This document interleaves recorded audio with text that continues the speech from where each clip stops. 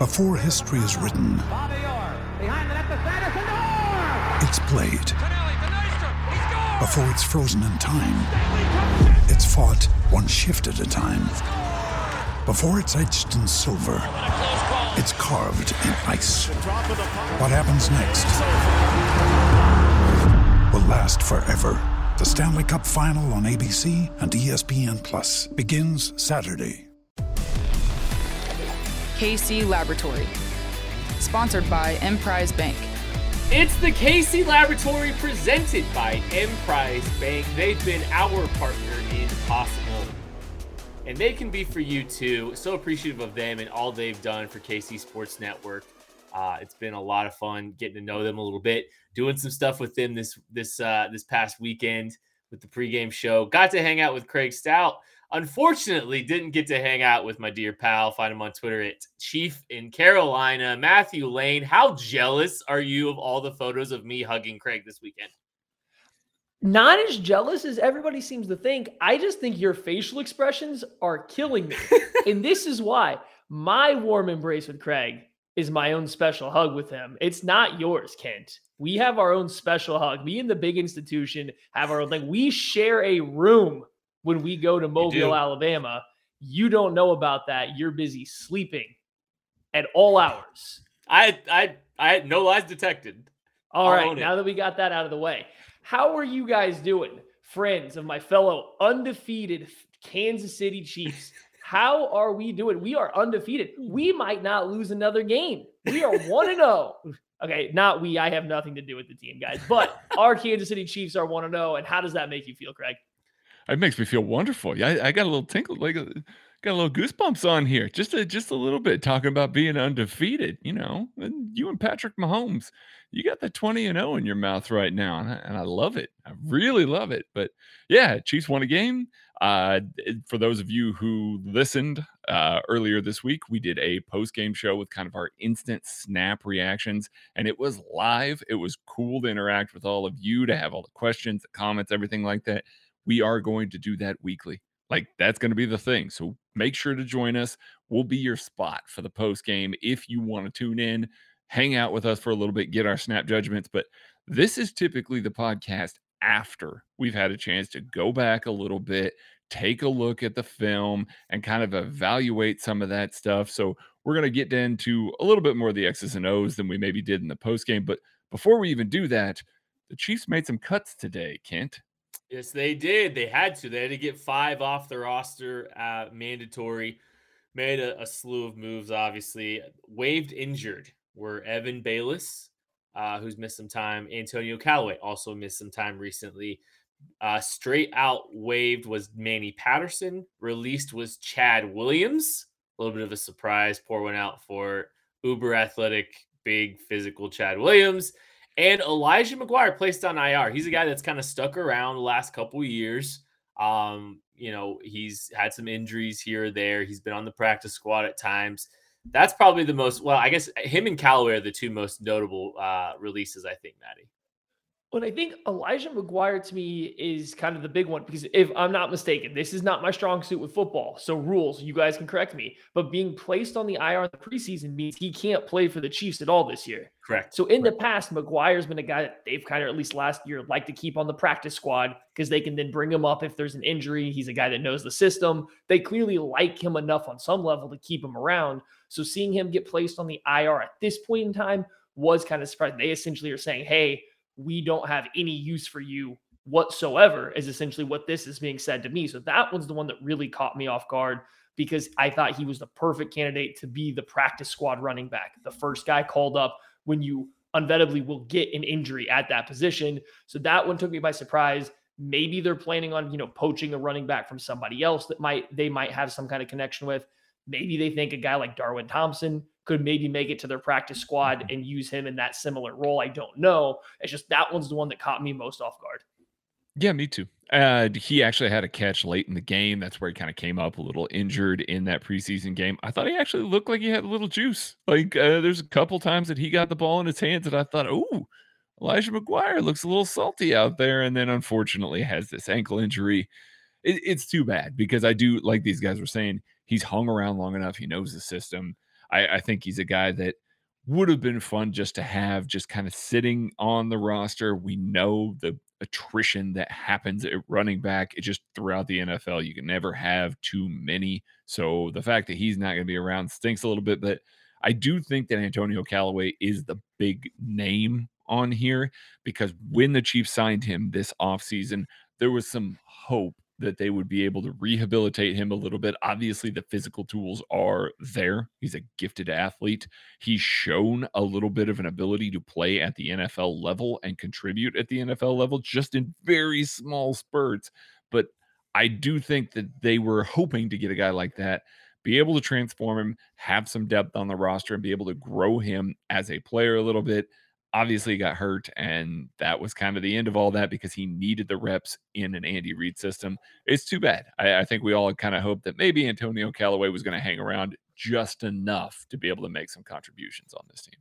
Well, at least flash some of what we saw his rookie year and over 500 receiving yards his rookie season. And, you're kind of hoping maybe he could return to the form that he, kind of had early on in his career. He's kind of been through a lot. There's been some maturity issues. He's been through a few organizations.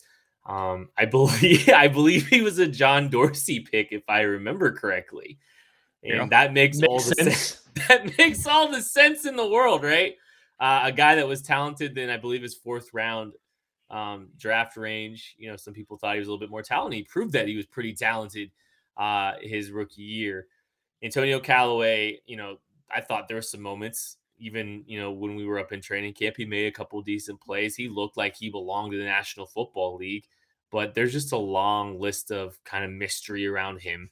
There's just a lot, with his situation. And, he unfortunately got injured and didn't get a chance to prove himself. So he will not be a Kansas City Chief this year. Okay, so guys, there's a non-zero chance that at some point in the season, there's a front four of Frank Clark, Jaron Reed, Derek Nottie, Damoni Harris. There is a non-zero chance there is a front four on the field at one time for this football team with those four. All 4 of them left practice early on Tuesday, Craig. Yeah, that's not good. Obviously, Frank Clark had some hamstring tightness a little bit last week and then comes up with a hamstring problem this week. There are reports that they are going to get an MRI done on it. At this point, just don't play Frank Clark in the preseason. I think put him on ice. Make sure that he's healthy. Even if he's got to miss week 1, I'm fine with that at this point. Let's just make sure that man is healthy. We've seen this team have to kind of patchwork together defensive lines because of Frank Clark's health throughout the years. Let's try and get him healthy and have him for the back half of the year there. But missing Jaron Reed and Derek Nottie is a little bit tough here. Colin Saunders, I do feel like, looked a lot better in this preseason week 1. I think we all have high expectations for Tershawn Wharton as well, but Jaron Reed and Derek Nottie are your starting interior defensive linemen, and that's scary, missing both of those guys. Both of your good interior run stuffers those are both of them. So they really need to find a way to get healthy somehow. Again, maybe a case of them just being overly cautious with these guys. I hope that's the case. I really hope that this isn't a lingering thing because that could be a problem with the early slate of games, Maddie. Well, and that Frank Clark and then even Derek Nottie, those 2 ones are concerning for me because, not that they missed this preseason game, but Frank's hamstring clearly just came up recently. Nottie's missed practice off and on throughout this entire training camp with some ankle stuff. Now I believe it's his hip. Hasn't seemed to get out there on the field yet. I'm fine with Derek Nottie missing, some camp time. He knows the system. His role on the team isn't very sexy. He doesn't need a ton of reps to go out there and eat up space. He doesn't need a ton of reps. You hold your tongue. Have you seen that man on a jet ski? I didn't say he wasn't. I said that his role wasn't, Kent. So you don't try to put me in that corner, first of all. Second of all, the lingering issues for both of those guys actually does concern me a lot, especially with Frank.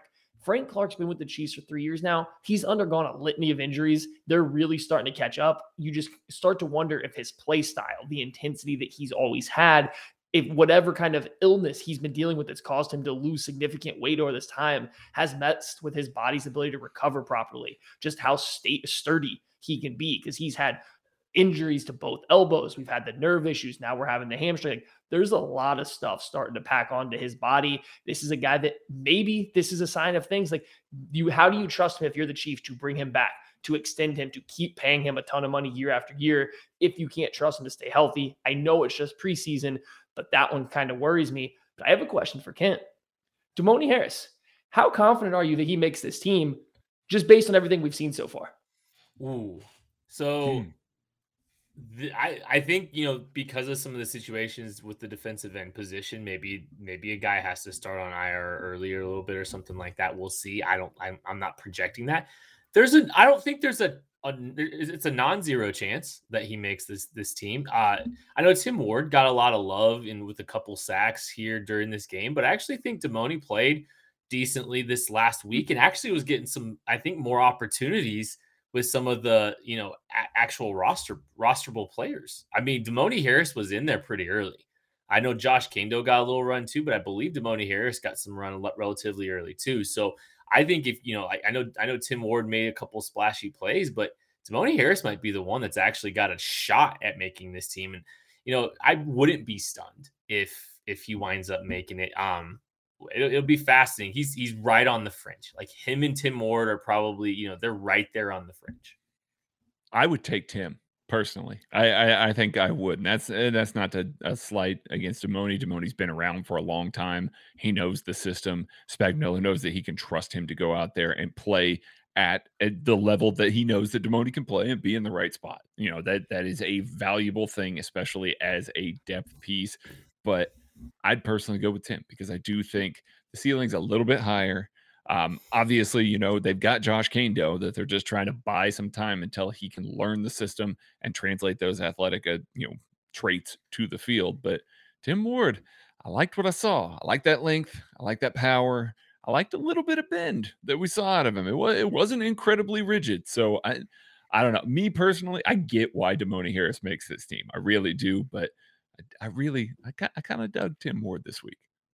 Yeah, I will say real quick. Sorry, I had neither Tim Ward or Damoni Harris on the roster. I do think it's gonna take somebody getting hurt for one of these guys to wind up making this team.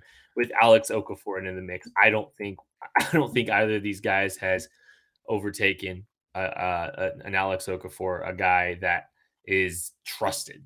I mean, he's at least been in this system a couple years. Sure. I would bet on Alex Okafor making this team over both of these guys. That's why I say non-zero chance, but I don't know. Yeah, listen, go ahead. Oh, I was just going for out of the defensive linemen. I thought the Chiefs' defensive line unit played great this past week. I wrote about it. Like I thought they were excellent.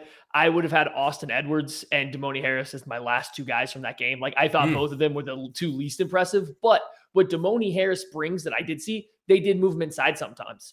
So he did actually play a little bit on the inside. He gives you another guy that plays D end and D tackle. And if you're looking at moving Chris around, especially if the defensive end room's kind of thin, if you're having injuries to Derek Nottie, maybe even Jaron Reed, he just gives you a little bit more flexibility. And so I can see it from that side, but I think I would side with Craig. Tim Ward, I would choose 10 out of 10 times if I was making the decision over Damoni Harris, just because I do think his improvement from last year to this year, just as a pass rusher, he looked night and day better. I really like that development. So I would 100% rely on that over what Harris has been, but he knows the system. That flexibility does matter for Steve Spagnuolo.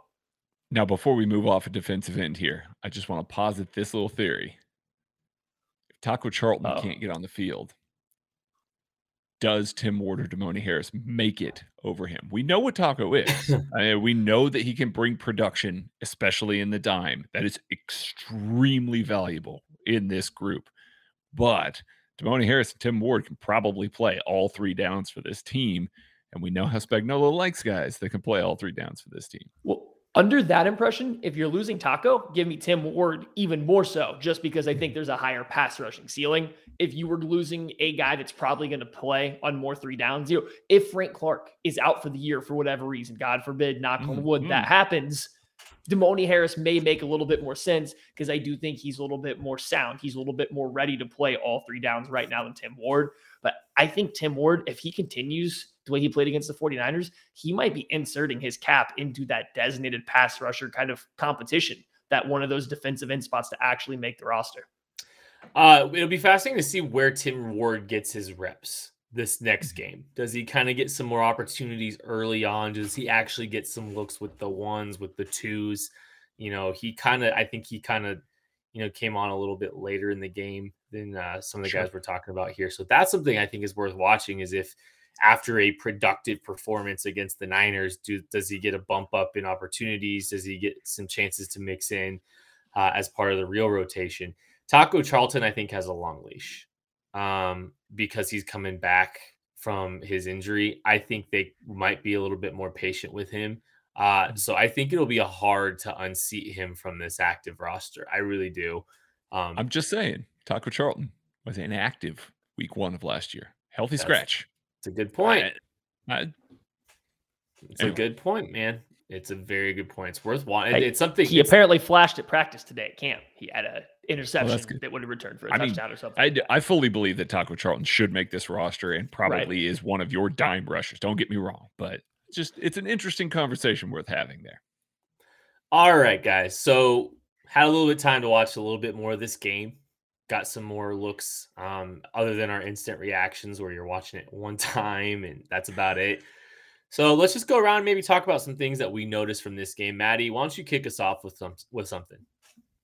I think I have to start out going back to the offensive line, but I'm not going to go to your starting unit. No, I'm going to Prince Tega Wanago. I think he's a guy that we all really liked. We had a second round grade on him in the KC draft guide when he was coming out of Auburn. He's a guy that went to the Philadelphia Eagles as a day 3 pick because of some injuries.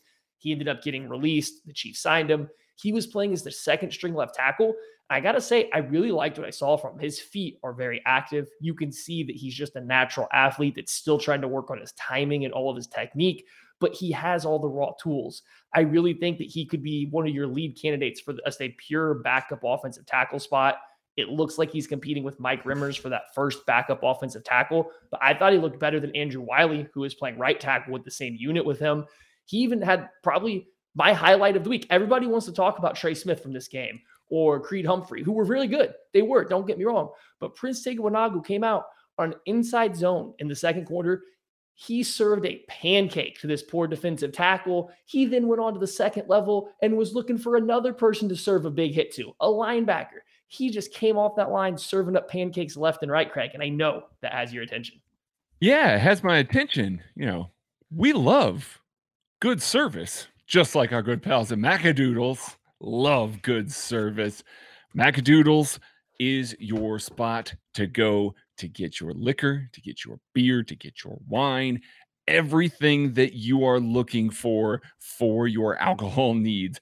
Macadoodles has it, and they have it as a good price, and they will deliver it with terrific service. They will carry it out to your car and load it up for you, provide for you the way that Prince Tega Wanago provided that pancake for the Chiefs offensive line. We need one in Kansas City, just like Prince Tega is here in Kansas City. Don't sleep on Macadoodles, just like we shouldn't be sleeping on Prince Tega Wanago. Get it to Kansas City. Get a hold of Roger at info@macadoodles.com to get a Macadoodles in Kansas City or wherever your neck of the woods is. I loved Prince Tega's game. I did too. His whole camp. I think he's had a good camp. I think when we were there, the movement skills were very obvious, and he does look different than some of the guys out there. He really does, and I think that's why we were so high on him. And I know. There's a lot of raw tools there to work with. It's never been about the raw tools. It's always been about the health. And that's the big question for him. That's why he fell in the draft, a couple years ago. That's why he was on the Chiefs practice squad last year. It's going to be interesting to see the Chiefs, a team coming off of, a team that just lost a ton of offensive linemen throughout the course of the year and aggressively corrected their situation to try to fix this offensive line, make sure that they had, some really strong insulated depth so that, if something happens along their offensive line, they're better prepared for, some injuries this last year. So what do they do? Are they going to take a risk on a guy like Prince Tigo Inogo, put him on the 53-man roster? Is this a guy that, we all love the talent? I think the Chiefs love the talent. I mean, Brett Veach probably can't help himself with, the talent. It's just a matter of if they believe that he can be reliable for the course of the season. So one of the most important things is if he's just out there consistently every day at practice, if he's not missing any time the rest of training camp, that's a big sign for him. And maybe they feel a little bit more comfortable betting on the raw physical tools of a guy that we're all excited about physically.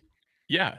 It shows up when you watch it too. Like you don't have to know offensive line to know who Prince Tiga is. He flashes with that second team. So I mean, comparing him to the first team tackles, he flashed. Just compare his movement to Orlando Brown, Lucas Niang, Andrew Wiley, Mike Rimmers when he comes out. There's a very clear best athlete of the offensive tackle room. Doesn't make him the best player. I just want to say, there's a very clear best athlete of that room. Yes, I totally agree.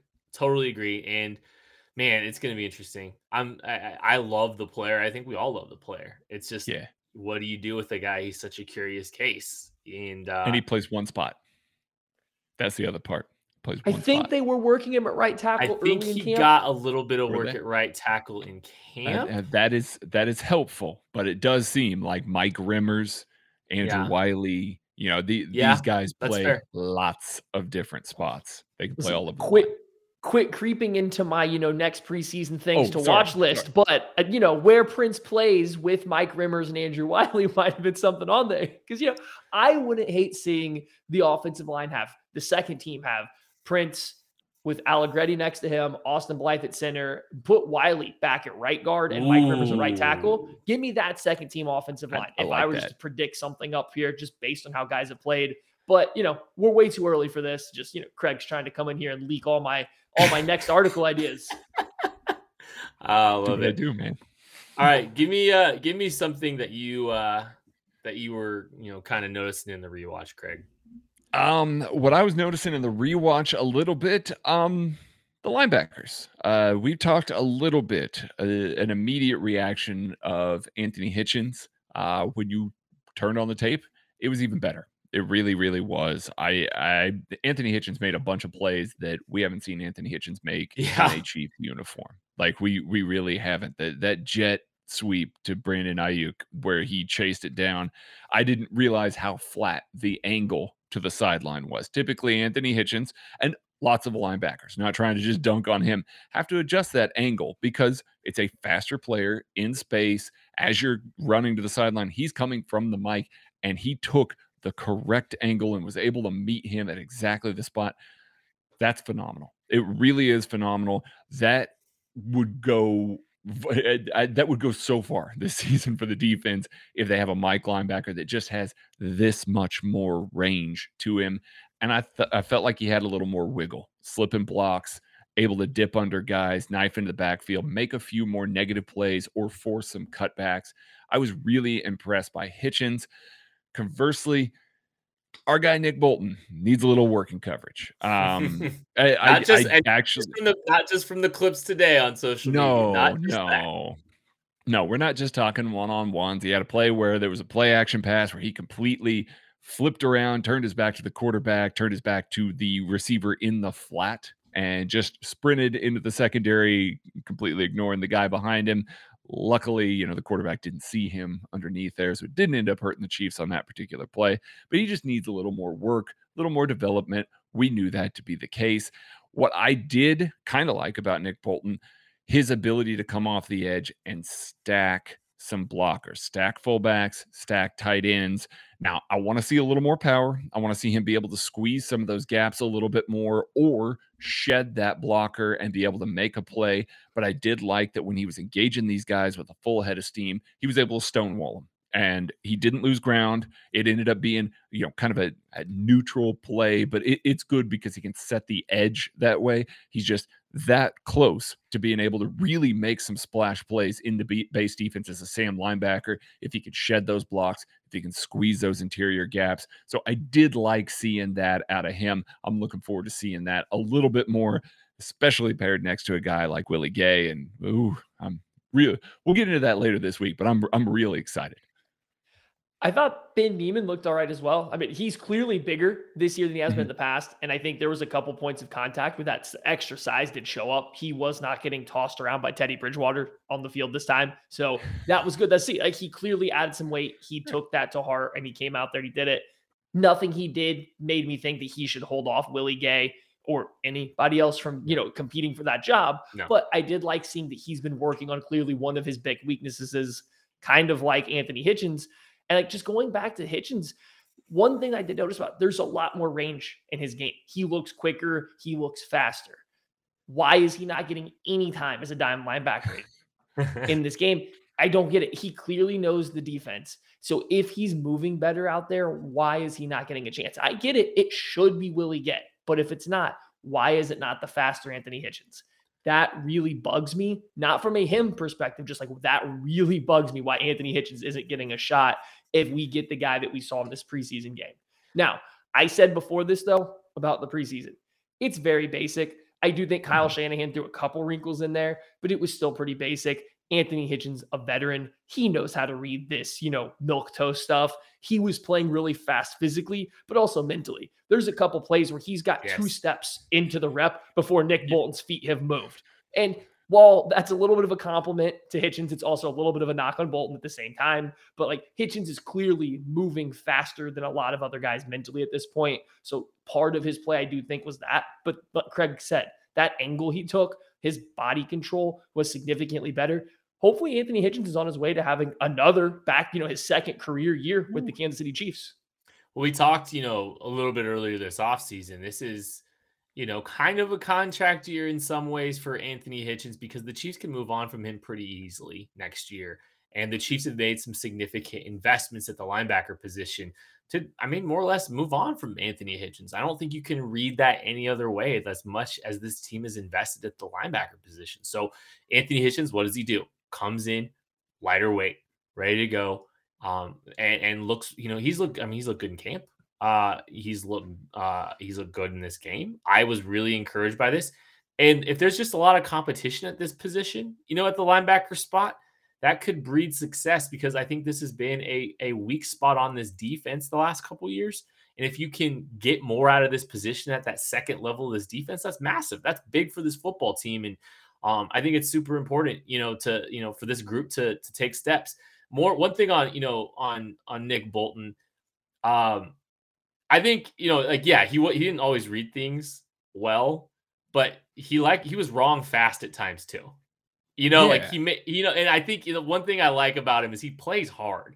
And so he took on a fullback, he played hard. You take on a fullback at full speed, struggled to disengage, but at least he's going hard. And, I think some plays, chasing from the backside, he made a play or two.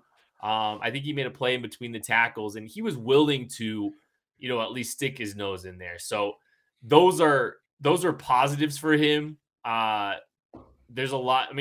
I think you just I think you just got to have expectations for what Nick Bolton is. And, I had to write down that Kent gave him a compliment for the first time. That's what I was doing there, guys. True. I was writing down. True. I had to document that Kent said he tries hard as the compliment that Kent gave him. I thought you were just taking notes. I thought you were taking notes too, Maddie. No. I had to document the first positive thing you said about Anthony Hitchens. Or not Anthony Hitchens, but Nick Bolton. That is just Anthony. I have not questioned that man's football character. I know he plays hard. I know he makes plays behind the line of scrimmage in the run game, but I think the coverage skills are showing up. His ability and struggles to change direction, to turn and run are pretty apparent. He is what he is, but there is a role for him on this football team, and I think we're starting to see that, and that's the good stuff. That's what I like to see. I'm encouraged by what his role in year one could be, and paired with a group that is improving. Willie Gay looks great. Anthony Hitchens looks great.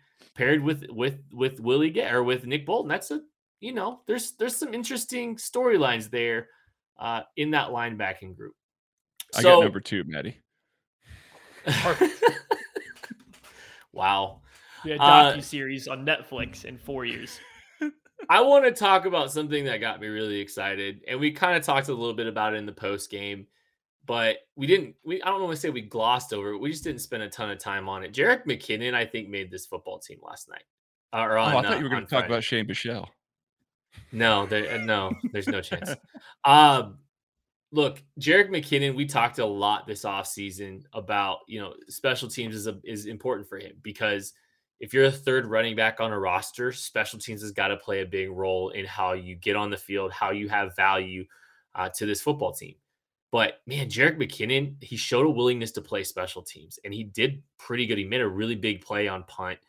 But I mean, on top of that, he showed juice. He showed some juice as a runner. He showed some juice as a receiver. He's shown some juice, during this process. And I think you got to be really encouraged by that. There's enough there. There's some capable ability as a pass protector. There's still some explosiveness to him as a runner, as a receiver. And if he's willing to be a special teams player, Maddie, I think I'll add this. He didn't get a stupid penalty either. Okay. That's not stuff that helps you make a football team. It's not. Dumb, boneheaded penalties don't help you make a football team. So he didn't make that, and he did a lot on offense and special teams to be encouraged about his outlook. I honestly think he's a lock now for this team. I think we were trending that direction already, but yeah, I think this game not cemented it because there's a lot more that goes on in the Chiefs facilities than ever happens in a preseason game. But what we did see is a couple things that really stood out to me. One, he is willing to play special teams. He was playing the personal protector role.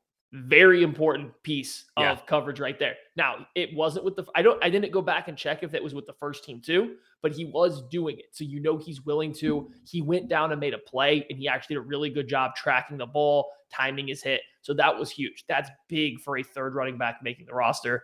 He showed really good hands, but I think the second most important thing, he looked fast again. It's been a couple years since Jerick McKinnon looked fast. Now, he was playing against mostly third stringers at this point in time, but he outran a couple angles that Jerick McKinnon of last year or when he was battling injuries couldn't have done. I'm not saying he's as fast as he was in Minnesota, but he looked fast enough to break some angles again, to be a little bit of a home run threat. That's what the Chiefs really do need in that running back room. I would be absolutely mind blown if he does not make this roster at this point. Jerick McKinnon. Let's walk through this for those unaware. 2016, Jerick McKinnon kind of took over for Adrian Peterson a little bit, went into 2017 looking for a timeshare with Adrian Peterson, and he tore his ACL, or not Adrian Peterson, Dalvin Cook, tore his ACL. 2018, he goes to the 49ers. He tears his ACL again. 2019, he has a setback with that knee injury and doesn't play. 2020 is the first year that he's been able to play football again. Like, here, he wasn't really able to get back into football shape. He's still rehabbing, getting himself back on his feet after 2 years of knee injuries. So I think it's very difficult to take what we saw last year and say, okay, that's the player he was. I'm more in line with, yes, it was against third stringers, but I'm more in line with this is who he is. This guy has juice. Like we talked about, he's a home run hitter. He knows how to pass protect and has just an innate feel for that. We saw that in training camp. We've seen it a little bit in some of the preseason game. So I think that is a massive positive. And then, yes, the special teams, getting out there, playing special teams as the third running back, as a veteran, a longtime veteran at this point, as a veteran, that is super important. And Dave Toub has said that he likes what he's seeing out of him. Dave Toub likes those quick guys. They can get down the field. Jerick McKinnon is definitely that. I think, the first two spots are pretty well locked down. I think Jerick McKinnon doing all of those things and looking a little bit more like his former self might, even without any dumb penalties or anything like that, might have leapfrogged and gone into that third position on its own. All right, Craig, you had an idea to close this thing out. Why don't you tell us what we're up to close this thing out? Yeah, I'm going to pick a position here, and what I'm going to do is I'm going to talk about a starter because it's my little game, my thing, so I get to do that. And I'm going to toss it to Kent, and Kent is going to talk about a guy that is a rotational player, a guy that maybe is in the mix a little bit and what he felt like he saw in the preseason. And then Maddie gets the short stick here, and he's going to talk about a guy that's maybe towards the bottom of the roster a little bit. And we're trying to avoid some of these guys that we've spent all offseason talking about, because there are 90 people, well, now 85 people on this roster. So I do think that a little too often we miss talking about some of these guys. So I'm actually going to start here, and I'm going to start along the defensive line, and I'm going to start on the interior with Jarran Reed and how I thought he played in the preseason. I'm going to be real. I thought that Jarran Reed could have played a better game. I think that he's still learning Spagnuolo's scheme. There's a lot of times that Anthony Hitchens had to do a lot of extra adjusting with him and Nick Bolton, and it's understandable, for both of those guys. It's year one in the system here. I'm, not trying to say anything bad about him, but a lot of motions and stuff like that. Kyle Shanahan was motioning the tight end across or having some orbit motions and things like that would have changed the formation. And the way that Steve Spagnuolo does that is he makes an initial shift. He doesn't shift back typically. And, it depends on the team, but he doesn't typically shift back. Jarran Reed kept trying to shift back. They had to move him around a little bit.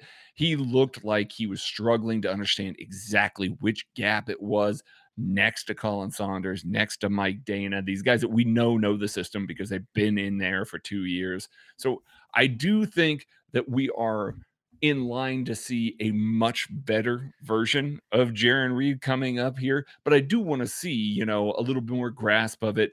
Could have just been, first game back, that's all it could be. And it could just be the preseason, but I was kind of expecting a little bit more out of Jarran Reed. We know he's a much player than we saw in this preseason game. So looking forward to week 2, 3, and into the season, because we know he's an impact player.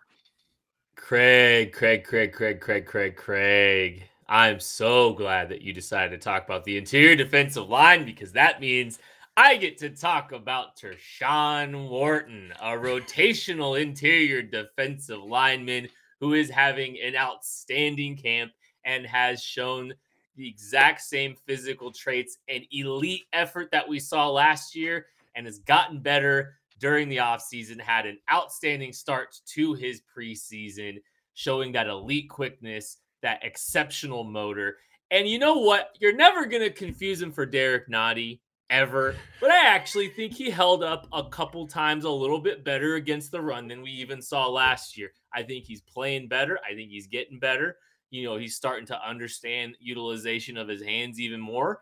And the reward, we're gonna be rewarded with a really fun rotational defensive lineman for the next few years. This is why you invest in lottery tickets, and the Chiefs nailed this one.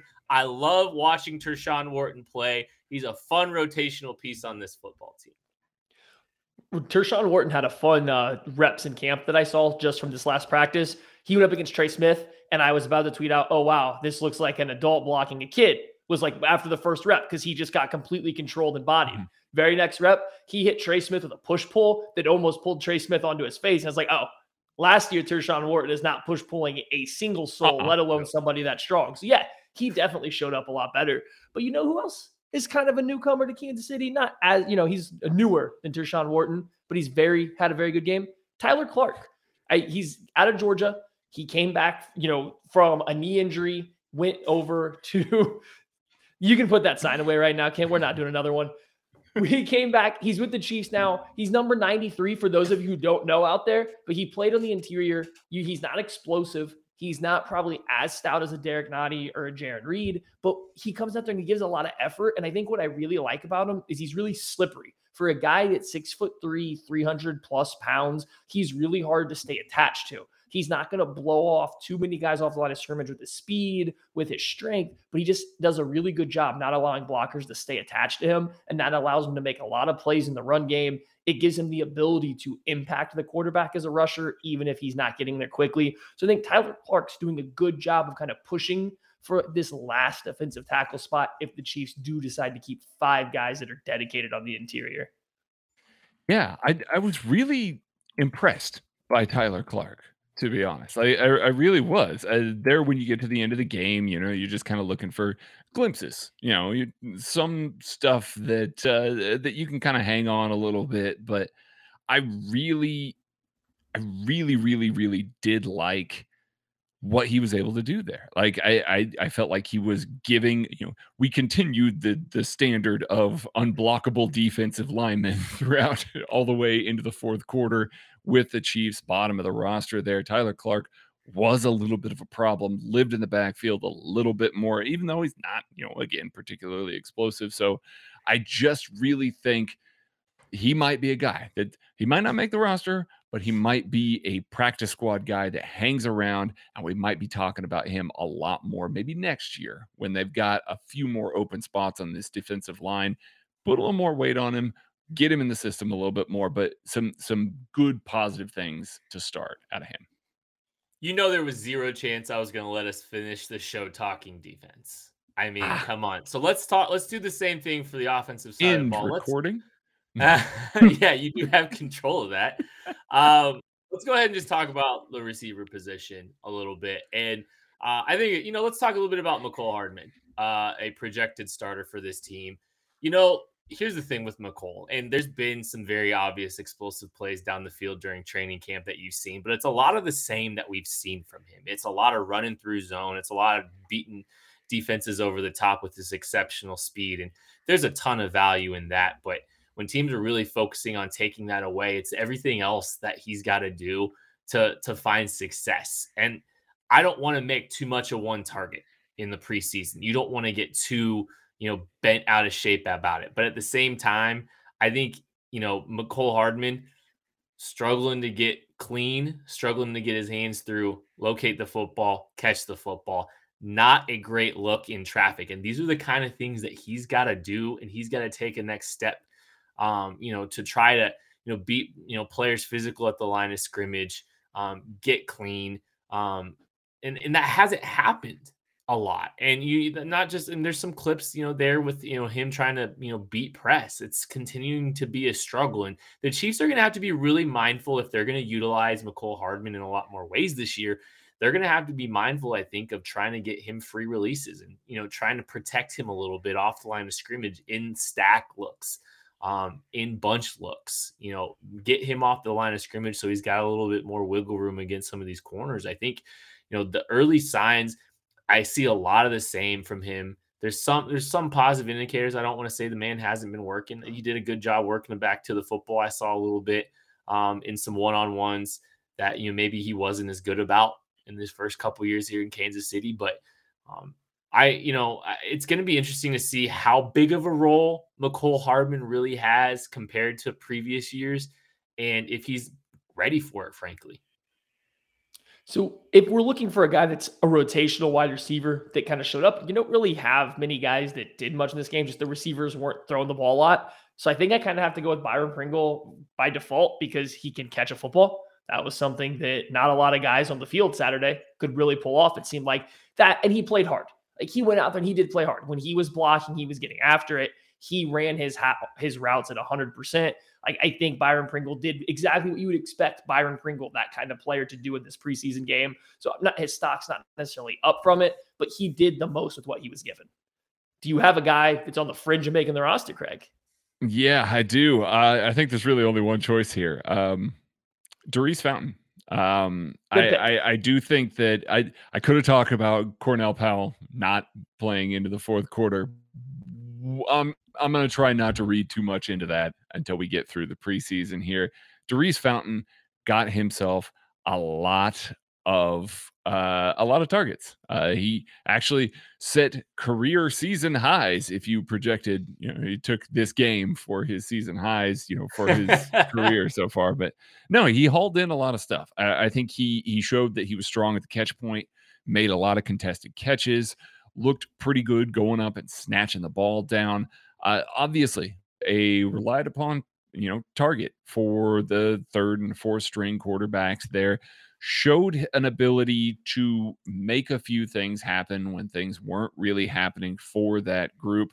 I still don't know that he's going to crack this lineup. It's going to be tough with the number of guys that they have, I think that you would be, cutting somebody that I think we all think is going to be either a major contributor or a major rotational contributor or a rookie that has a lot of growth still in front of him. So I don't necessarily know that Darius Fountain is making it, but he made a case by hauling in a bunch of passes and looking pretty good at the catch point this week. Ain't no chance we're getting out of here on an offensive player. No way, no how. We are coming back in. We're going to the cornerback room. And guess what, guys? This is not just for Chiefs fans. This is for everybody that follows football. Go ahead and get out your little top 10, your top 5 cornerback charts. Go ahead and put L'Jarius Sneed's name right in the middle of that bad boy. So I tell you what, everything I've seen out of practice from this one game, he's ready. He's going to be there. He's going to take that next step. I don't think there's really that far to go to enter this conversation, but I have seen not a single thing that makes me worried that L'Jarius Sneed is not going to be an impact cornerback at the next level. When he plays on the outside, he looks excellent. When he's in the slot, we know how good he was last year as a blitzer, what he can do in the run game, how well he can run. He's been in camp running with Tyreek Hill vertically down the field. Do you know how many cornerbacks can do that? 0. None can do that. L'Jarius Sneed does as good a job as anybody I've seen. You look at his press, that one rep where he jams the receiver, drifts out into his zone with his eyes on the flat the whole time. He essentially takes away both levels routes, drives down, makes a tackle. L'Jarius Sneed is going to have a huge season. It's going to be better than last year's, which was already great. He's going to enter the nationally known cornerback conversation this year. Kent, you take the middle one here because I can gush about everybody in this room. So I know who you're going. I know who you're going to go with. Do you? I'm writing it down. Okay, you go with it. I'm going to write it down. Have some integrity here, though. Can you talk about your guy while you write it down? Yeah, no, I'm going to go ahead and do that. I'm going to talk about DeAndre Baker, who had an outstanding performance in week 1 of the preseason, and he showed you a lot of different things that you want to see. You saw him carrying vertically. Now, we were having a conversation about this in the DMs after, because, DeAndre Baker, not really known for long speed, carried vertically on who we found out later was Travis Benjamin, who is somehow in the National Football League still. But I don't care who it is. His ability to stay on top of a post was impressive because that's one of the question marks. Check a box there. Sinking underneath the throw and getting in the passing lane and making a really nice play in a near interception. Very impressive. A PBU on a slant, playing physical at the line of scrimmage. Really nice. There's a lot of positive signs for a guy who hasn't had a ton of opportunities to play in real life situations. I'm not looking too much into when he was playing because this team needs him very clearly to be a part of the mix at some point in this year. Him and Mike Hughes both played well. You like what you're seeing out of your cornerback group. DeAndre Baker needs a little bit more work because he needs a little bit more time because he hasn't played. He hasn't played in the last year. He got 1 week or got half. I mean, it was really half a game. So this was good for him. I anticipate he's still going to continue to get more snaps, but you've got to love what you saw out of DeAndre Baker this week. And I think the thing that you have to really pay attention to there, Rashad Fenton appears to be the direct replacement for L'Jarius Sneed. When they went to the second team, Rashad Fenton was one of your 2 base cornerbacks, and then he kicked inside in the sub packages, a like-for-like switch. And then in that scenario where Rashad Fenton kicked inside, that's when DeAndre Baker came in. Mike Hughes did that exact same thing with the first team there. So pay attention to that. It does appear that Mike Hughes and DeAndre Baker are playing the exact same rotations, no matter which lineup they are. So it is entirely feasible that those two, as the year goes along, if one of them's playing well, if one of them's not, it could be a like-for-like switch, and they don't have to make serious, overhauls to the secondary to try and change things with the way that they're running them. And of course, Kent knows who I'm talking about. I'm talking about DiCaprio. Chris Lannons. So, DiCaprio Boulay. Showcase. Boodle. Bootleg. Whatever it is. You call him bootleg. I called him bootleg. It's boodle. Listen, we all Where's that end button? Yeah, it's right up here. Let me hit it. Yeah. DiCaprio Boodle. He looked good. rotating a little bit deep safety, playing a little bit in the slot. He got to play a little bit on the boundary as well, kind of like that third guy, behind L'Jarius Sneed and Rashad Fenton. But I think the thing that really you should pay attention to is that he was getting early run with special teams. He was running with the ones in special teams. And that says something, because Dave Toub is going to get guys in there that he really wants to get featured, and he wants to see how they look next to his other guys that they look.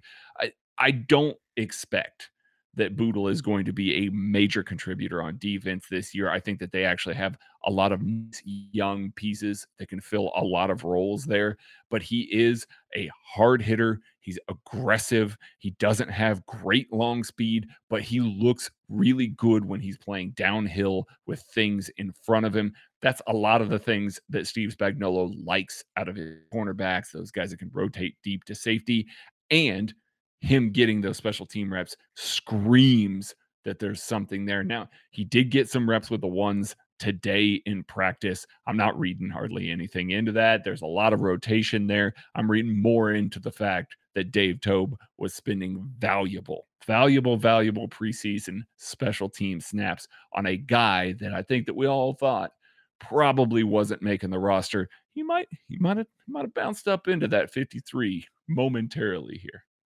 Well, we're about to bounce up into the 53rd minute of this show if we're not careful. That's going to do it for the KC Laboratory. Thank you so much for listening. Thank you so much to Emprise Bank for all they've done to make this show possible. And we appreciate you all listening. Make sure you're checking everything going on KC Sports Network. KCSN.substack.com. You can still get an entire year for $40 until September 1st.